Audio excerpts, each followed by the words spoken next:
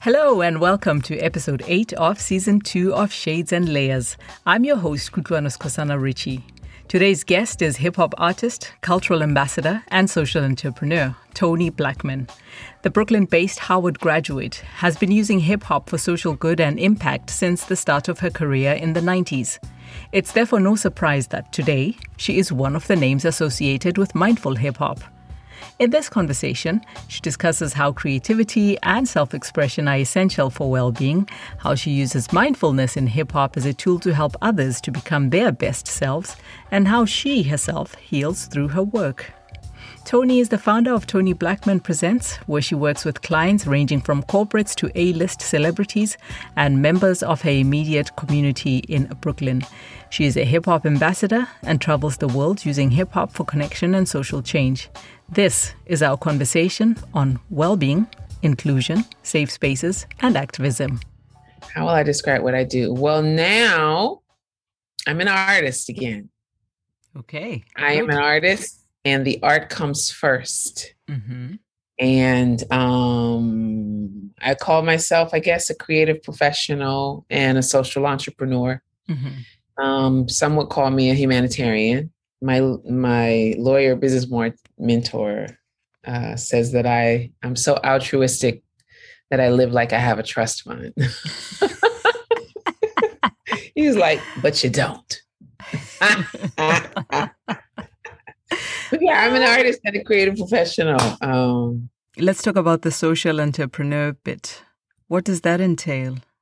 Well, social entrepreneurship, if the most basic definition is someone who runs a business or a project with the intention of social good. And so you also intend to make money, but social good is in the forefront. So it's about social impact. And what kind of impact are you aiming for? My work, my impact is to help people feel well. To help people heal and to transform themselves, to reconsider the way that they think and use their minds, and to explore the possibility of using it in ways that are healthier, more productive, more loving, more kind, and more creative. And why do you think this is a necessary service? Oh, creativity is important. Being able to heighten your access to your creativity and having confidence around that. And once you have confidence around that and you have access to technique, the messaging then changes. A lot of times we think about social messaging, positive messages, as people think it's corny, it's too kumbaya, when really, if you can make it fly, if you can make it hot, you can make it rock, you can touch, move, and inspire people, make them nod their heads or pay attention, then that's a revolutionary act, because you're touching people at the core. And there's a lot of folks walking around numb. There are those who are walking around programmed and ignoring the part of themselves that knows better. And so, I mean, like, my passion is idealistic. It has always been idealistic. And I still believe in the power of hip hop to change the world, the power of hip hop to help people heal, the power of hip hop to help people make themselves better. And how do you use hip hop to help this healing? I use hip hop in a variety of ways. So since the early 90s, I've been using hip hop in the context of a cipher. And in this cipher, it started with the Freestyle Union Cipher Workshop. And in this cipher, it's a circle. It's a participant-centered workshop where the participants teach themselves and one another. And all I do as a facilitator is put the focus on the table and guide. And the cipher builds community. It helps nurture confidence. It cultivates creativity, and it provides the participants with the tools that they need to become their best. And it takes the focus off of being the best and being your best, which I think alleviates a lot of pressure. And it also allows the artists who are participating to be more sincere, more authentic, and more genuine. When people are more genuine, they then develop the confidence to be more vulnerable. When we become more vulnerable, we become more loving and more kind. We become more self-aware. And so that is the roots of the cipher. And then, that's what I've been doing. Some version of the cipher. Because the cipher is usually competitive, right? You're flexing, No. You're showing off your skills. Well, I think in a commercial sense, the cipher is often seen as competitive. If you look at some of the successful cipher programming, it was about competition. And I assert that those are not pure ciphers. If you are in a cipher and no one is, the vibe is not, you feel like you don't have to listen to other people, and no one is reminding you that you need to be listening and paying attention to others, that's not a cipher. That's an open mic. The cipher is the closest thing to a hip hop prayer. Legendary pop master Fable, he told me, he was at the Smithsonian. I was talking with him in Pee Wee Dance. And he said, Tony, ciphers have been happening for centuries. We dance in ciphers. We drum in ciphers. We eat in circles. We pray in circles. Like it's humanity. At its best is in the cipher, and it's ancient. And that's when I started to learn more. The cipher is zero and the sum of all things at the same time. And as I started to dig deeper, yesterday I interviewed Rasu Jilani, who is a cultural anthropologist and a curator. And he talked about growing up as a 5%er and how much of hip hop language was influenced and shaped by the language of this sect of Islam. It's like spirituality has been ever so present in hip hop. But we don't see that or hear that on the radio. I mean, we don't see it. We don't hear it. And I think that's the part where making good music becomes activism. Right. Creating a platform for artists to know it's okay to have a positive message becomes a radical act.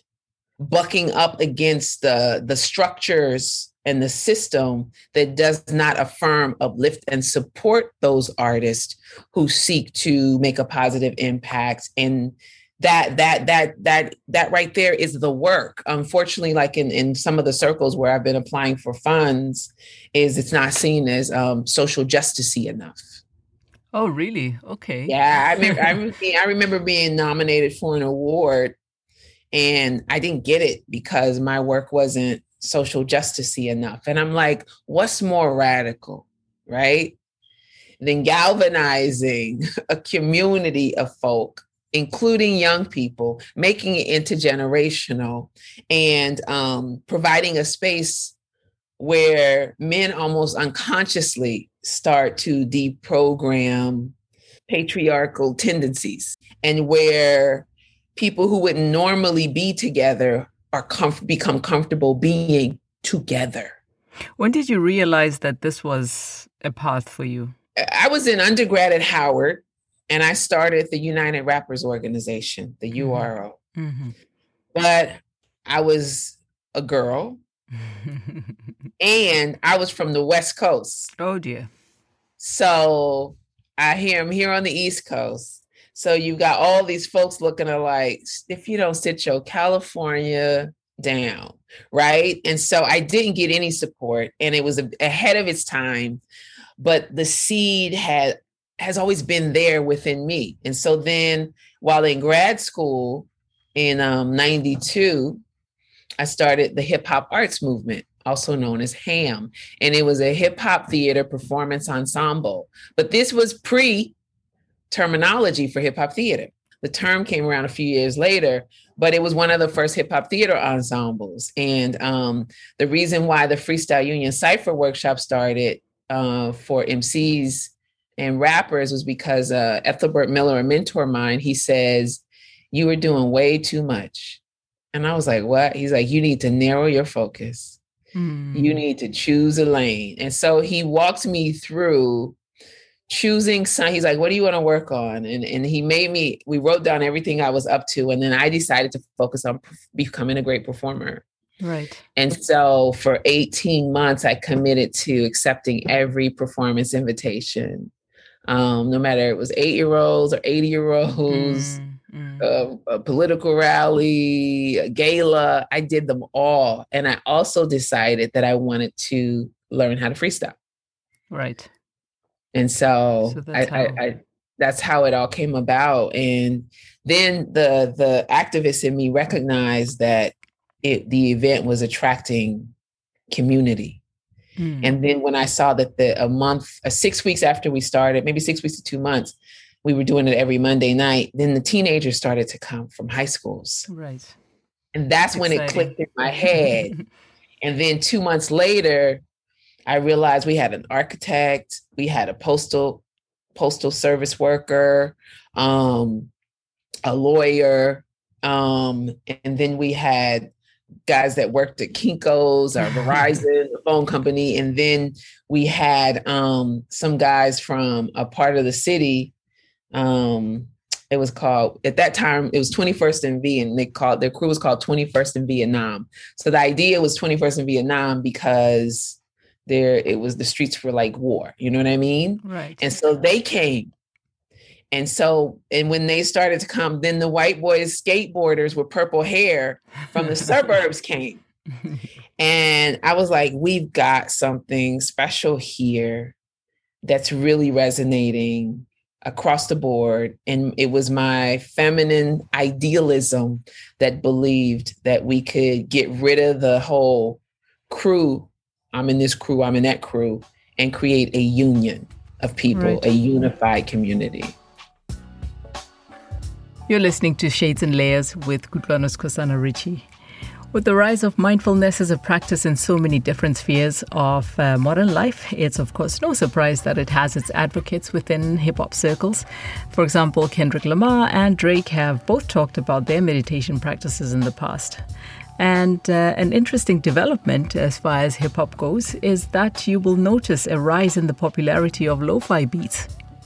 In the next part of my conversation with mindful hip-hop advocate Toni Blackman, we discuss this trend and also her return to the stage as a performing artist, taking a break from the pandemic and all the socializing that she's done in between. But first, let's hear how her work with the Hip Hop Cypher has brought her to making mindfulness and meditation music. So you've always been about creating inclusive spaces. Mm-hmm. How does that overlap with mindfulness? Well, the overlap with mindfulness is that we are now in a time where so many of us need mental health support or need emotional support. And I started working on it with intention in 2013. Then when the pandemic hit, the demand just kind of everything just kind of picked up. And I started to see like, wait a minute. Oh, wait. Oh, yeah, I did this. Because over the years, I've done ciphers where we freestyled on topics related to domestic violence.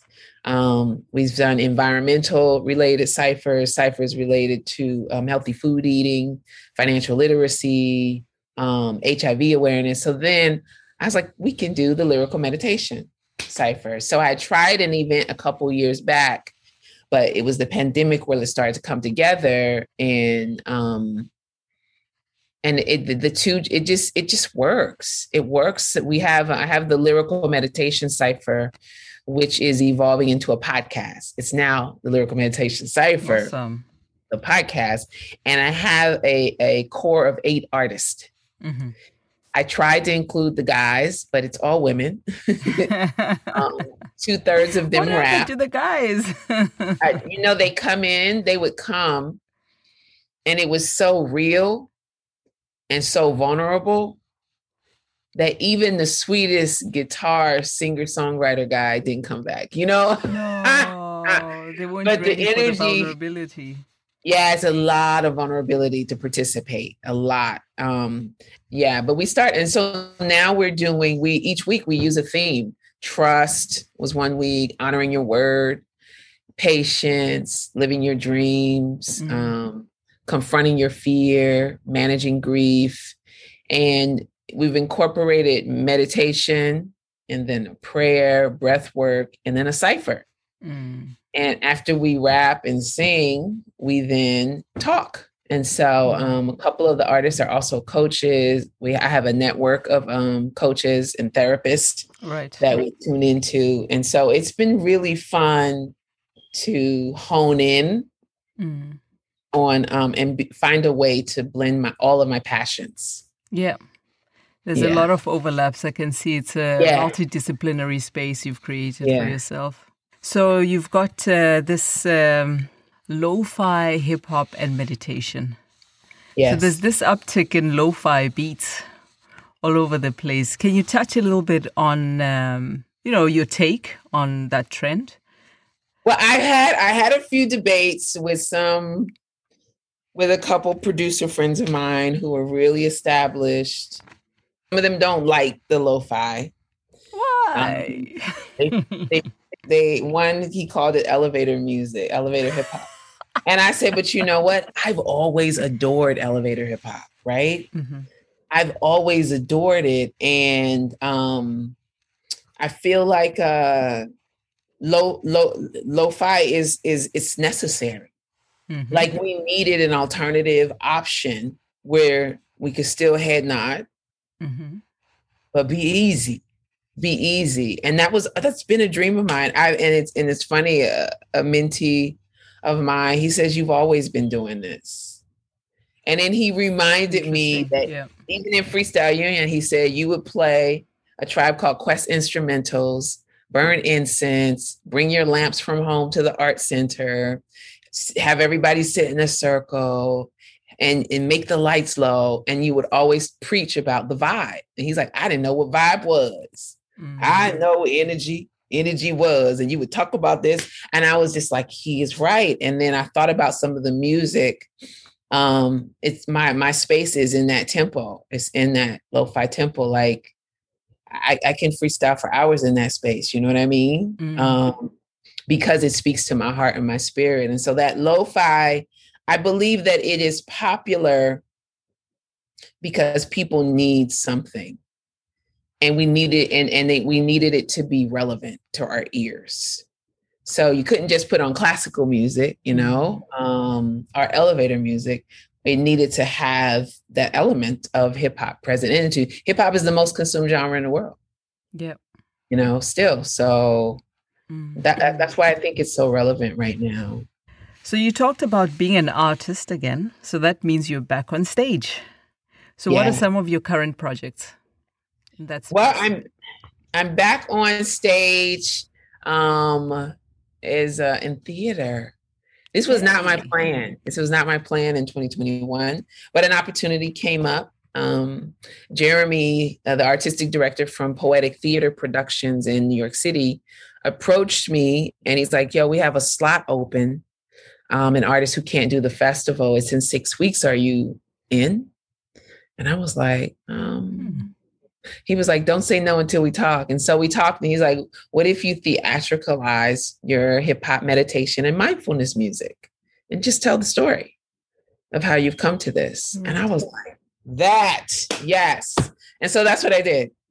And it was a whirlwind because, putting up a new piece is so challenging to the ego, subconscious mind, especially when you haven't done it in a long time. It was hard. Yeah. It was hard. So tell me about that theater piece. What's it called? And, how do you take us through your journey?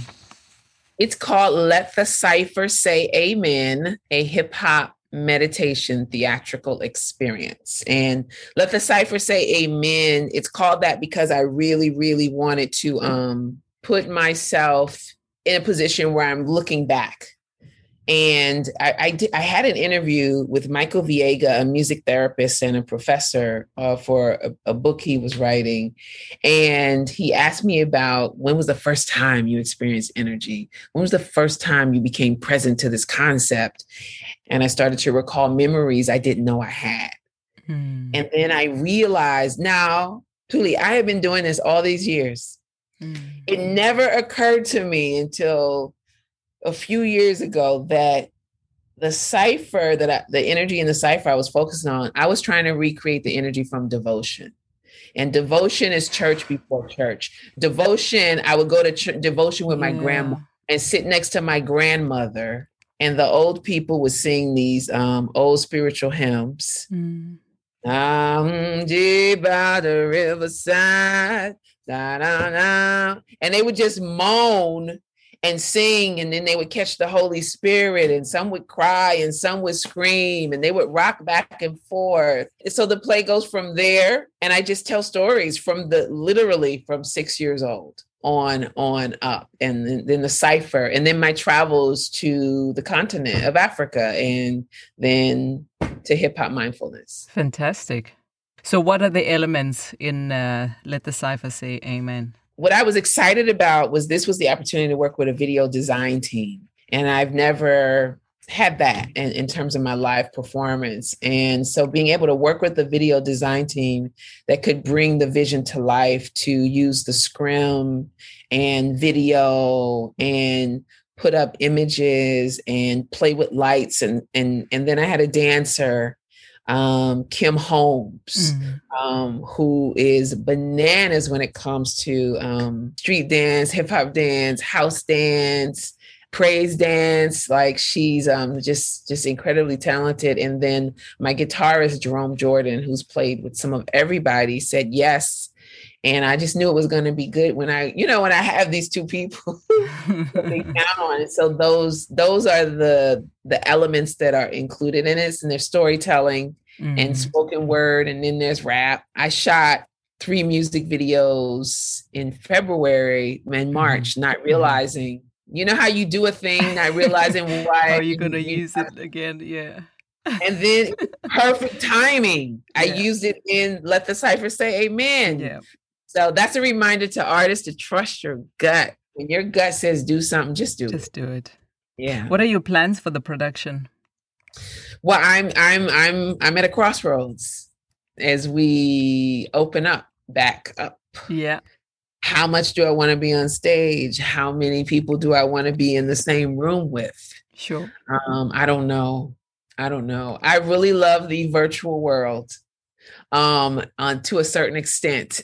Yeah. And then because it's a multimedia piece, it's not the thing that you can easily do outdoors. True. So I've been thinking through it. A couple of folks have asked me about touring. But I mean, New York is opening up theaters, right? Broadway's open up in September. I don't know how that's going to work. And I just don't know. I've also been thinking about video production, and could this be a video product? Could it be something on Netflix and marketable and interesting and engaging? And how could I make that happen? I'm very hesitant about the small spaces But how are you maintaining your social contact? Because you are a very social person, and performance also needs some kind of personal interaction. Yeah, it's interesting. I'm social and then I'm not. I spend 70% of my time by myself, and I actually enjoy it so much. It's scary, but I was really social during the pandemic to the point where I just don't I want to go. I'm going to Senegal either July or August, some point. How do you manage all of this? And I want to be by myself for like 2 weeks. You know what I mean? But no, I don't hear know. you. I don't know how I'm going to manage it. Maybe I'll be going in December. We'll see. But I don't know how I'm going to manage being a performer in this age, this era that we're living in. I know some people are so excited to get back on stage and to be with their bands. And I am to a certain extent. Right. This is Shades and Layers. Up next, my guest, Toni Blackman, talks briefly about her role as a hip-hop ambassador. Then, as usual, we get to know the guest.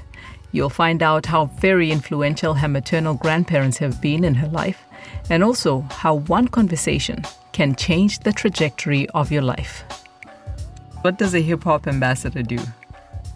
A hip hop ambassador. A hip hop ambassador does artist residency work. Basically, it's similar to what an artist in residence would do in a different context, though. So the same way Wynton Marsalis as a jazz ambassador would show up, he'd perform, he'd collaborate, he'd teach kids, he'd teach developing, emerging artists, give a talk, speak on a panel. That's what I do. All right. But with hip hop. Okay, so let's talk about you then. We want to get to know you. You like being by yourself. Right. You're from California. What are your top 3 memories from childhood? Oh, there's so many. I guess one is my grandparents' home and the love that filled that home, the fruit trees in the neighborhood where you could just go eat as many plums as you wanted, as many oranges as you wanted. There was a walnut tree, there were low quarts, there was peaches fresh off the tree, and we would go fishing for crawdads, crayfish, and then bring them back, and my grandma would get a big old crawfish pot and cook them, and we would sit on the driveway and just crack crawfish like popcorn. I remember stuff like that, and then I also remember doing talent shows. And I was dancing, Oh, cool. I danced. I had a lot of little dance groups, the little kids, Sure. Black girls dancing. I was like, little dance. Your own crew. Yeah, I had my own little dance crew and writing poetry. My Aunt Jennifer, who passed last year, was a writer and a poet and an English professor. Oh, okay. And so she put a pen on my hand. And I just remember the access that writing gave me. Reading and writing gave me access to peace. I was a sensitive, precocious, opinionated, empathic, vocal child, although I was shy, but I was very passionate about justice, passionate about wrong and right, and called it out, sometimes inappropriately. And I felt everything in my bones.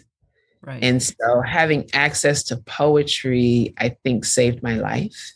Sure. Kept me on a path. Were you an only child, brothers and sisters, big family, small family? Well, I was my mother's only child. But I grew up with first cousins, who were like my siblings. Yep.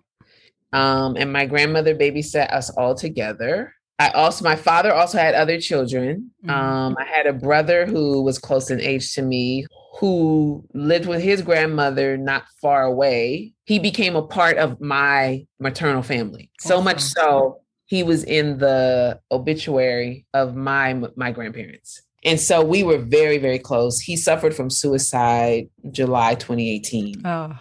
Yeah. And then my father had 3 other children that I am getting to know. They were much younger. Yeah. Cool. So California, which side? California, West Side. It was a wonderful childhood for me. I went to a high school that was known to be one of the most integrated in the country, where, my 3rd grade picture looks like the UN. So the Rainbow Nation. And so it was very weird for me. I wanted to go to Howard for college. Yeah, I was going to ask how that experience was. Yeah. I wanted to have that Black experience. I wanted to develop a network where I would have friends that were lawyers and broadcasters and writers, doctors and on-air personalities, and they looked like me. Yeah. And my dentist, who also went to Howard, gave me the speech, and he convinced me. And that's why I did that. But it was weird coming from where I grew up in the Bay. It was a different kind of upbringing. It was a working class town, but the time in which I grew up, it was what America was supposed to be. Like, you had the element of race. Yeah. You had racism. You had, the ways in which COINTELPRO had impacted Black Americans in our communities. But it was also something very beautiful about it. Yeah. So Howard, everyone calls it the Mecca. Is it? It is. Let's say that if I'm transparent, I had a bittersweet experience in parts of my undergrad. Let's say it was half and half. Would I change it? Now looking back, no. Because regardless of where I had gone to school, the life lessons I got, I was going to get. And life came to thicken my skin. I grew up it was sheltered, you know what I mean? And although there were certain things happening that happened in the outer world, it was a certain kind of sheltering. And then also when you go to Howard, like I was homecoming queen on varsity cheerleading squad, president of Black Student Union, a student leader, You go to Howard, you're not as special anymore. Everybody was a star in high school, you know? And so that was also an adjustment. And so when people say the Black college isn't the real world, lie, it is. Yeah. Shoot, it really hit me. It really hit me in some deep and profound ways. And also, I wasn't prepared for college. And so it was good for me to be at Howard. One, my family didn't have the capacity to prepare me. And then two, the school, my public schooling left a lot to be desired in terms of education, test prep, college prep.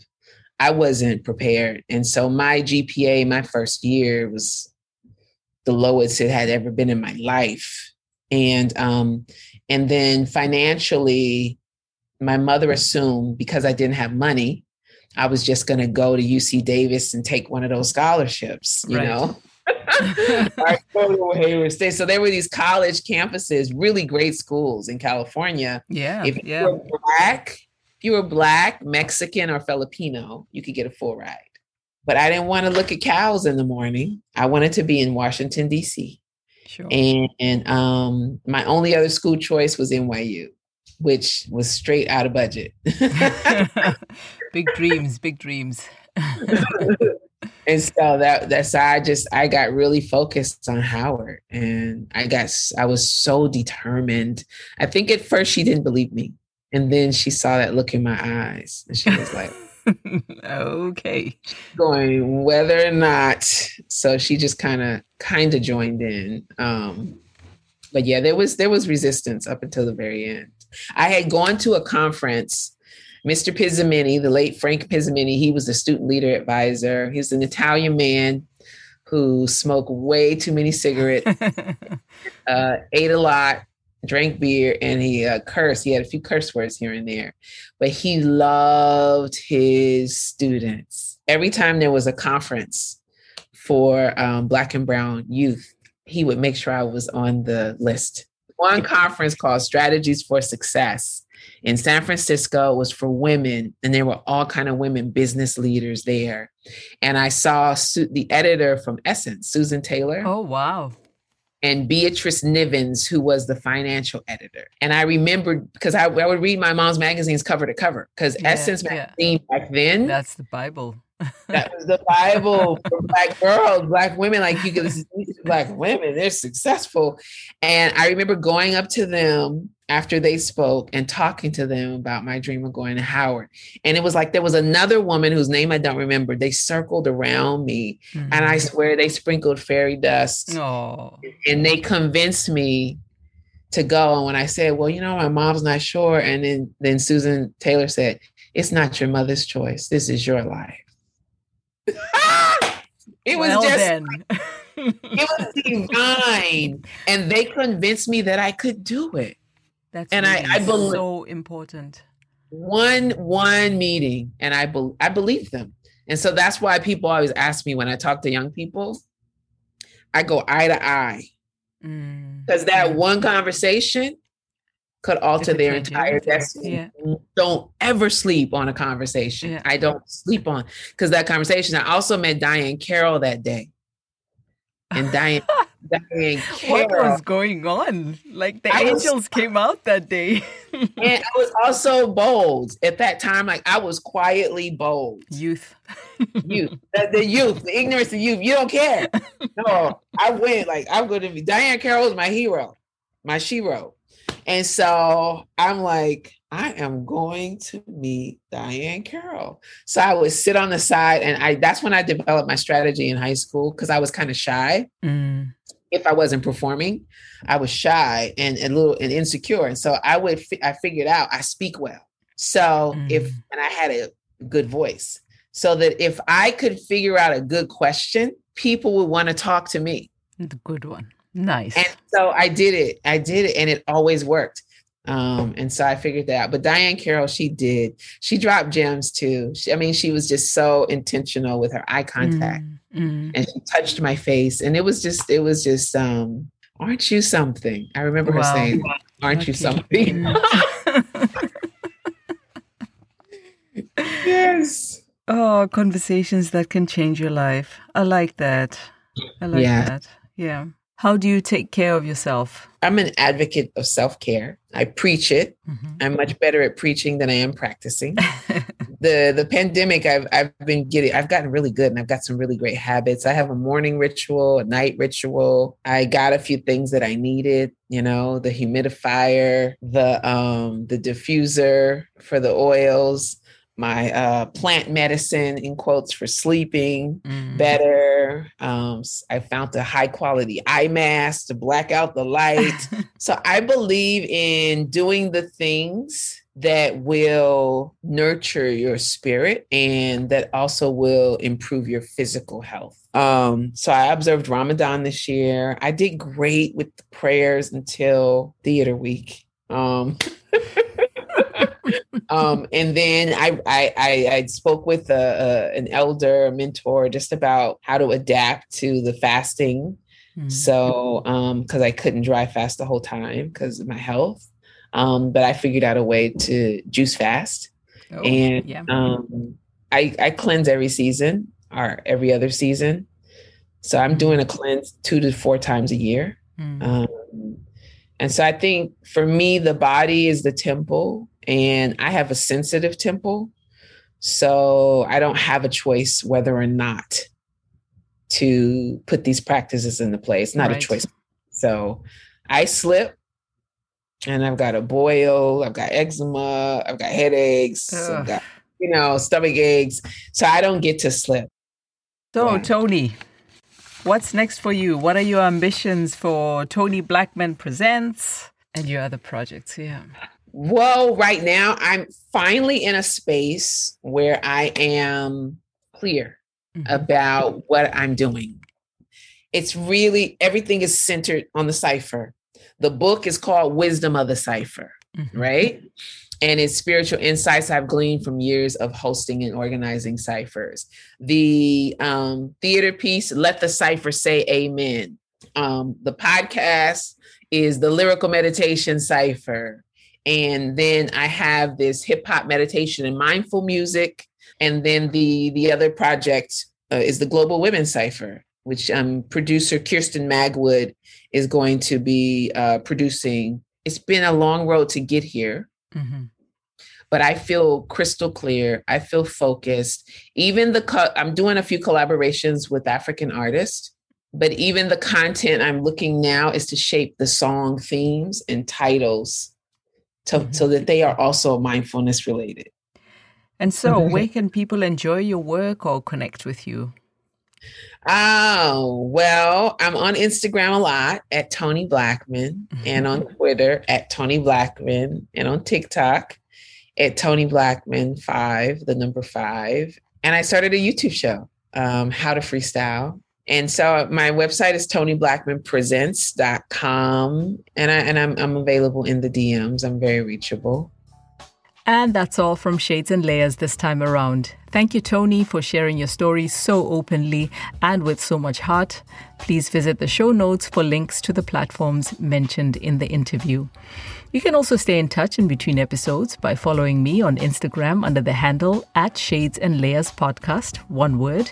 And as always, thanks for listening. Your positive feedback means so much to me, as does your consistent support. Until next time, please do take good care.